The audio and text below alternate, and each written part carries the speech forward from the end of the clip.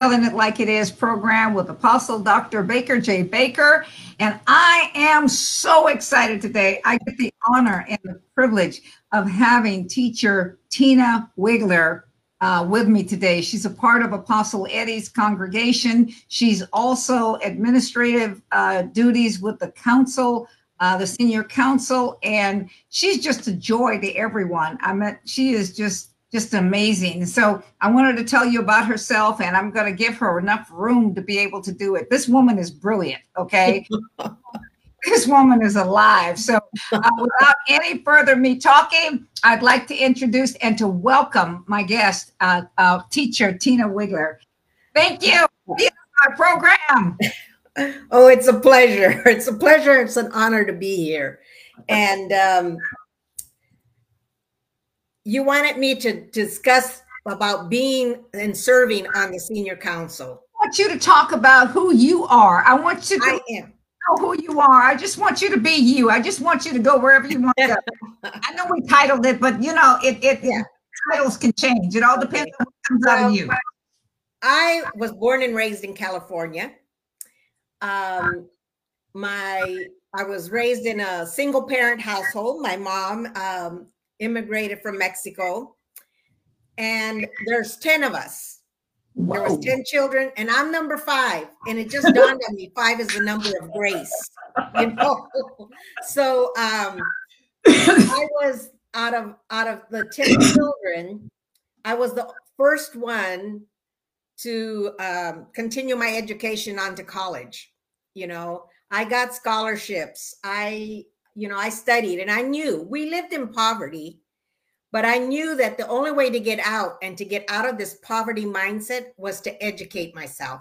And at first, my first language was Spanish, but I didn't want to deal anything. I didn't want to be reminded of, okay, I have to learn English, and I had an accent, but the Lord always brings me to Spanish speaking. For whatever reason, they find me. Do you speak Spanish? Can you help me? Can you? Oh, sure. Yes. Okay. And I had to learn. I mean, I had to learn how to speak Spanish all over again. But I have a knack for languages. I like to pick up languages. And even if I can just say a little bit, because I like to travel. And if I can, the fact that you make an effort to speak their language, to learn a little about somebody else's culture, it endears you to them. So they are so helpful to, you know. So I know a little bit also of German. And even though I'm embarrassed sometimes to speak the German, but they tell me, oh, no, you're doing good. Yeah. And so they're so helpful that I make an effort to get to know and a little bit of their culture, to learn a little of the languages. And I remember when I was in Germany, in the way the country is divided, you have north, south, you have the middle. They have their own dialect. While the people who live in Swabish, they speak German, but they also speak Swabish, which is the other people in Germany cannot understand them.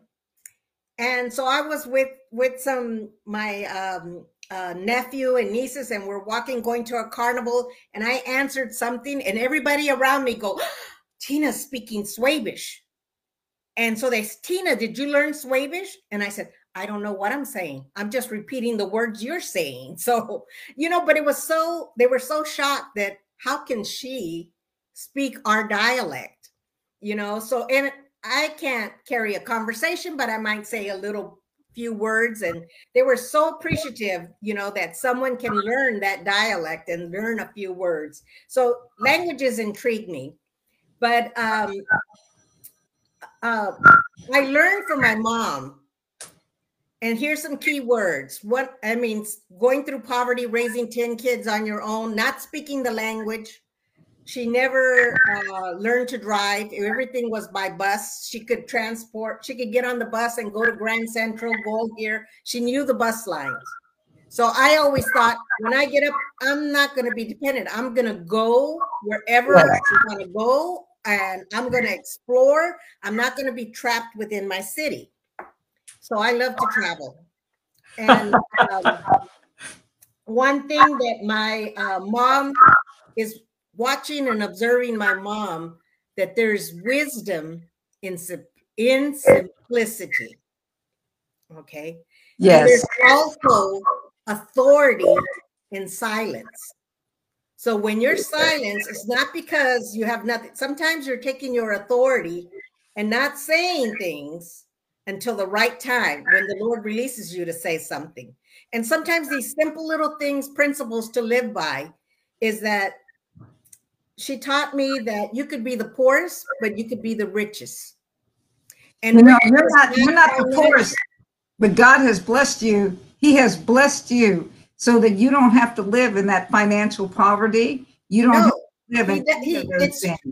He's made me so that I'm not, I mean, I didn't even realize that because I kept on thinking, I have to work, I have to save, I have to do, and when I wanted to retire, I go, no, I can't retire.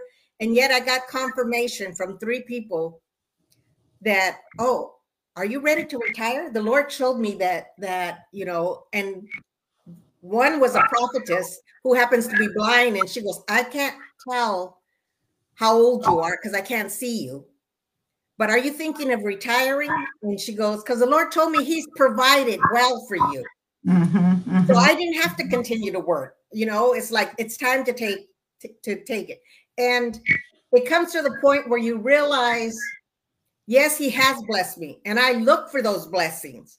And when I go into a grocery store, or if there's long lines, it's not because, oh, there's too many people here. Oh, it's too crowded. It's because wherever I go, I bring the blessing. Yes. And that's what I recognize. Okay. I may have found a perfect spot. I got in, I'm in line. But I bring the blessing wherever I go. So that means that it gets crowded after I enter, because I'm blessing the establishment. It's not because, oh, I'm impatient and I got to get out of here. I have to recognize that wherever I go, I'm blessing that establishment. I know one thing you sure bless the senior council. Thank you. You really do. That's how I met you. I met you as part of the senior council, and you were administrating and stuff. And this is one of the questions that I want to ask you. How you see our weaknesses, you see our strengths, you've seen and heard things about us that most people aren't privy to. I've never seen where you have disdained or you have tell me about that. Tell me proximity. I've held positions of management. I worked in California, we have Kaiser medical insurance. And I had management positions. I was an assistant manager I had 80 people working under me, respiratory and cardiology. So I had physicians as under me in my department. I had nurses under me. I had technicians. I had respiratory therapists. I have a and I had to know how to treat each different person because, of course, I'm not a physician. But when I deal with a physician and I'm letting them know what the circumstance, I have to address them, respecting the credentials, respecting why I can't give this. It's not in the budget. Go back and work the proposal, and they may be upset because I need this now, but we have to bring things to their level. And yet I can talk to someone who has a 1-year education on the job training and explain to him how to do. So you have to meet each person, giving them respect and integrity, that so that they don't walk away not being listened to, and when I'll tell you one thing, in the Kaiser system, it's hard to get rid of a manager. You cannot fire, and I was in a department where they fired the manager. And so I was the interim until they could replace somebody. And they wanted to make me, I said, you can't make me a manager because I'm too close.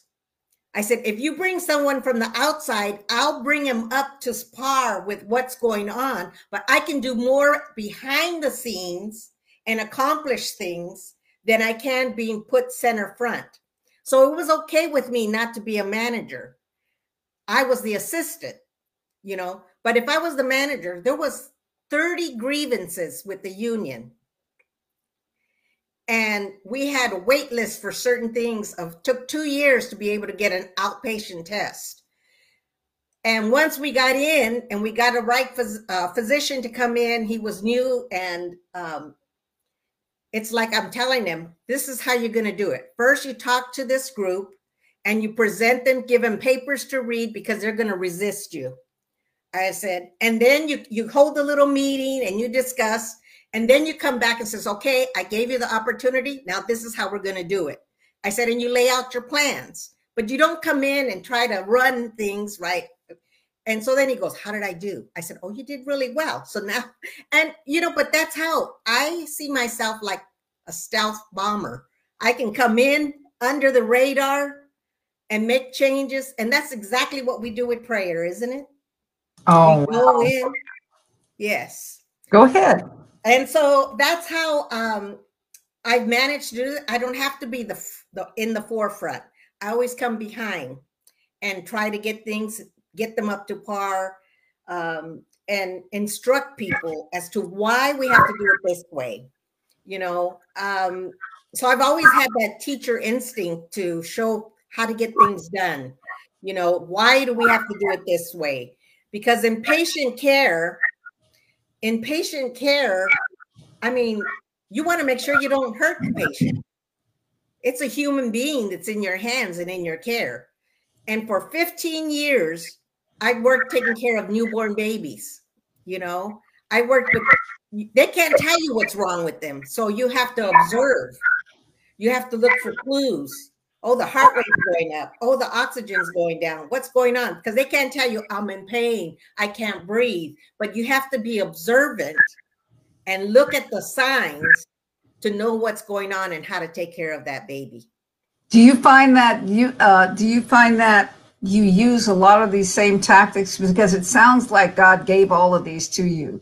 But you know, I have noticed you, and you're like a skilled surgeon in working with people. The things that you do for people, and you do them under, you know, nobody really knows. I mean, the food, the things to people, the serving that you do, the watching the apostles, because you're also assist Apostle Eddie. Yes. And he has a multiplicities of things going on. And it's, you know, there's so much in you, but it seems as if that underlying thing is that you are a ministry of helps. I mean, you help people even when you don't realize it. You are a fivefold teacher, a fivefold ministry teacher, and very qualified and very good at that. But I see you, I mean, you are, you shine. I mean, you really shine when you're helping people to achieve whatever it is that they're going after. Yes. I do see that. And I guess it's also the teacher in me that wants to make sure people have the notes. People have the recording, that they're prepared, because they can't move forward if they don't have the tools, you know. And I've been that way even in teaching in the hospital when I always get the students. People don't like to get the students because, oh, they slow you down. But I always enjoy it, you know. I've always enjoyed it, taking them under my wing. Okay, let me show you this. This is how we do it. This is why. And observing and seeing their growth. I don't know. It just makes me, oh, now they can do it on their own. And I remember going at one of these conventions, and I was helping one of the vendors, and he was passing out, you know, samples and stuff.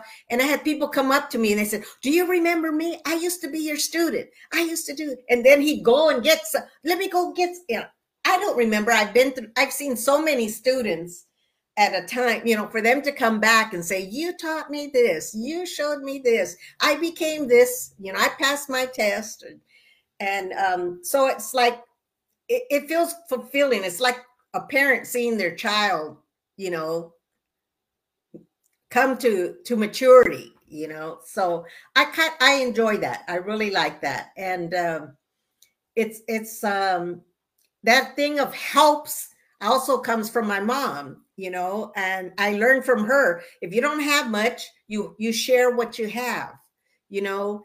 And I remember she told a story. She was telling me she hired someone to come clear the weeds of the yard and shit. And then came lunchtime, she invited them in for lunch. She goes, "You guys have been working hard."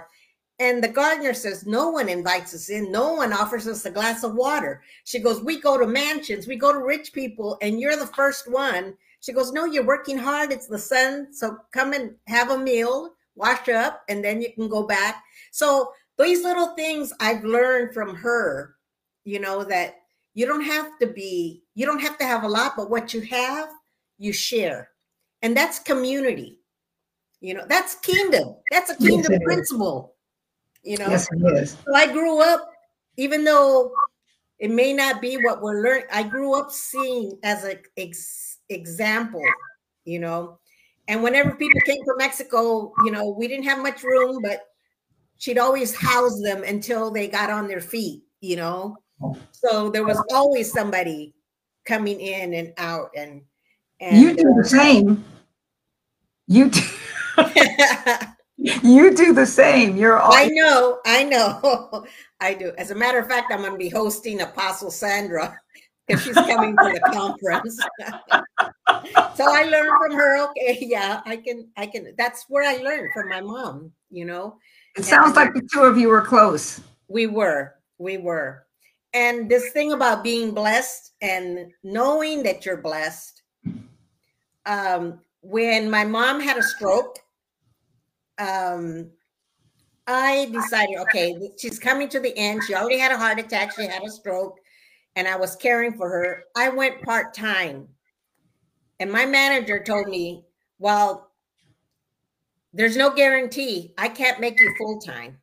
And I said, "That's okay. If I have to get another part-time job afterwards, I will." And I said, "But I don't want to regret not spending time with my mom." You know, so the days that I had free, I was able to visit with her. She was in a convalescent home, read to her, spend the day with her, show her that, you know, and listen to her stories, you know. And I wish I would have recorded some of her stories from before, but I didn't, because she was a whiz in growing things. She knew herbs, what would heal you. Oh, this is good for an upset stomach. This is good for this. Oh, make a tea out of this leaf. And those are things that I didn't think about remembering or writing down. But so I'm interested in the herbal medicinal properties, you know, of plants and foods healing us. You know? That's an interest that really intrigues me. And so I ended up taking care of her for 6 months. I did finally go part-time, and I knew she wasn't going to hire me back as a full-time person. And my mom had 6 months. I had 6 months with her. And I told the Lord, okay, you're going to provide. You use me to bless people. And I know you're not going to stop blessing people. I know you're going to use me. So I don't know how I'm going to pay my mortgage, but you're going to do it for me. And you're still going to let me. And I did. So this is where your faith, you really believe, and you know that you're his child, and you know that he has your back, and you trust that he's going to provide, and he did. And I'll tell you, my income dropped $40,000 that year. And that's a lot to say. And you go, oh my God, 40, but I was able to refinance because of the lower income. I still continued. If I pick up an extra shift, I got overtime because it was over 32 hours. So, I managed. And when I did my taxes, my tax preparer goes, what happened? I said, I went part-time. And he goes, but your giving never dropped. Your giving increased. Look at this charity, that. I said, well, I didn't think about it. I just wrote the check and sent, and he goes, I don't know how you did it, but you're getting a return back. So I was blessed with that. And then the medical director came to me in December. He came to me in the middle of December. Tina, I want to know if you want to go full time. And I said, my mom is still ill, but the fact that you're coming to look for me is letting me know that her time is near. That's the Lord giving me a sign. Mm-hmm. And he goes, well, I'm going to make a request. I'm going to put in, and I want you to come back because I need you. And I said, well, so-and-so said she wouldn't give me a full time. He goes, this is me. He goes, and I go, okay. He goes, it might take a while because I have to justify, I have to put in the request and how I'm going to do this. But he provided a way. Later on, I learned that my medical director, who asked me to come back, is a minister in the Chinese church. I didn't know that beforehand. That's God putting me. And I go, okay, Lord, you made the way, you provided his trust. So I knew, and I was prepared for when she did pass, and, but you said you come from 10 children. Yes. So what's your relationship? What's your relationship with your brothers and sisters? Okay. None of us really talk to whatever. I have a sister that lives in Arizona, but I still communicate with her. But my mom died and she turned to Jehovah's Witness. Oh, wow. Okay. Okay. And so my sisters became Jehovah's Witness. I was the only one that didn't.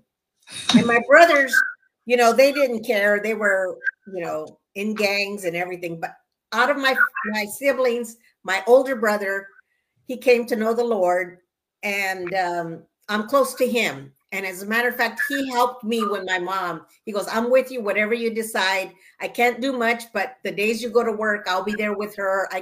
So he's been my support. We support each other. And then my other siblings, because my mom passed, as they wanted everything Jehovah's Witness, but I was the executor. And so there's tension there. There's tension there because, but they're coming around. They're coming around to know me. Now it's funny because even though their children seek me out. Mm-hmm. Oh, Auntie, can you pray for me? Auntie, can you do, and so they still want a connection. It's regardless of what their parents say, it's like they're seeking me and like, why would she help you? I don't talk to her. Why would she do this for you? I don't, it's like, so there's that kind, but it's slowly coming, slowly they're coming to recognize and to see because they're the children are the one, and the grandchildren, they're having babies, they're having little ones, and they're calling and seeking me. So you're such a light. I can understand that because you this is not just a TV face. This is every time I've seen you. I've seen you in person at some of the other meetings that we have, mm-hmm. and all that. And every time I talk to you, every time I see you, I mean, I'm honored. It's like one of these things that you're really, the name of this program is Still Telling It Like It Is. And I'm blunt. Yeah. you know that. But I see the light in you. Mm-hmm. And we have about maybe 5. Oh gosh, time goes fast when you're having fun. We have about 5 more minutes. I'd like for you to release whatever it is that you want to release to the audience. Maybe if you have a prophetic word, if you have something that you want to say, if you have some things that you want to speak about as far as business is concerned, or whatever it is, you help yourself to do it. It's I've worked in the medical field, and I've seen how God uses me, because even then, in taking care of patients, I know the Holy Spirit has worked through me to take care of and to help diagnose patients. I've had patients come to me and, the test is normal. This is this. And I look at them and the Holy Spirit wouldn't let them go, until I get them help. And I have one lady, they checked her. She went to 2 different clinics and everything. The test came back normal. And then I had the doctor talk to her and I said, you have to see her. She's so fatigued. She's so tired. Her test came back normal, but it's on the low. It's like barely on the low normal. And he did an exam. It turns out she had a hole in her heart, congenital effect that they couldn't spot anywhere. And when she came back to me a month later, she had to have surgery. And not only that, her daughter had the same defect. And they were able to stop it before anything changed. So he ordered oxygen for her and everything. And she came back a month later to do tests. She put her hand on me. She goes, you don't remember me. You're the one who got them to. And so she told me her story. And, that just brings tears when you go, oh, my God. At that point, I didn't know. But now I know how he's used us. And we just have to be obedient. When we hear him, is continue to follow up with that word. And I know that the marketplace right now, it's like being in the marketplace. My ministry is really not as a preacher in front of a church. Mine is with people behind, like I said, behind the scenes. And I'm out in the marketplace. I mean, in the grocery store. And I've had Bible study with just 4 people.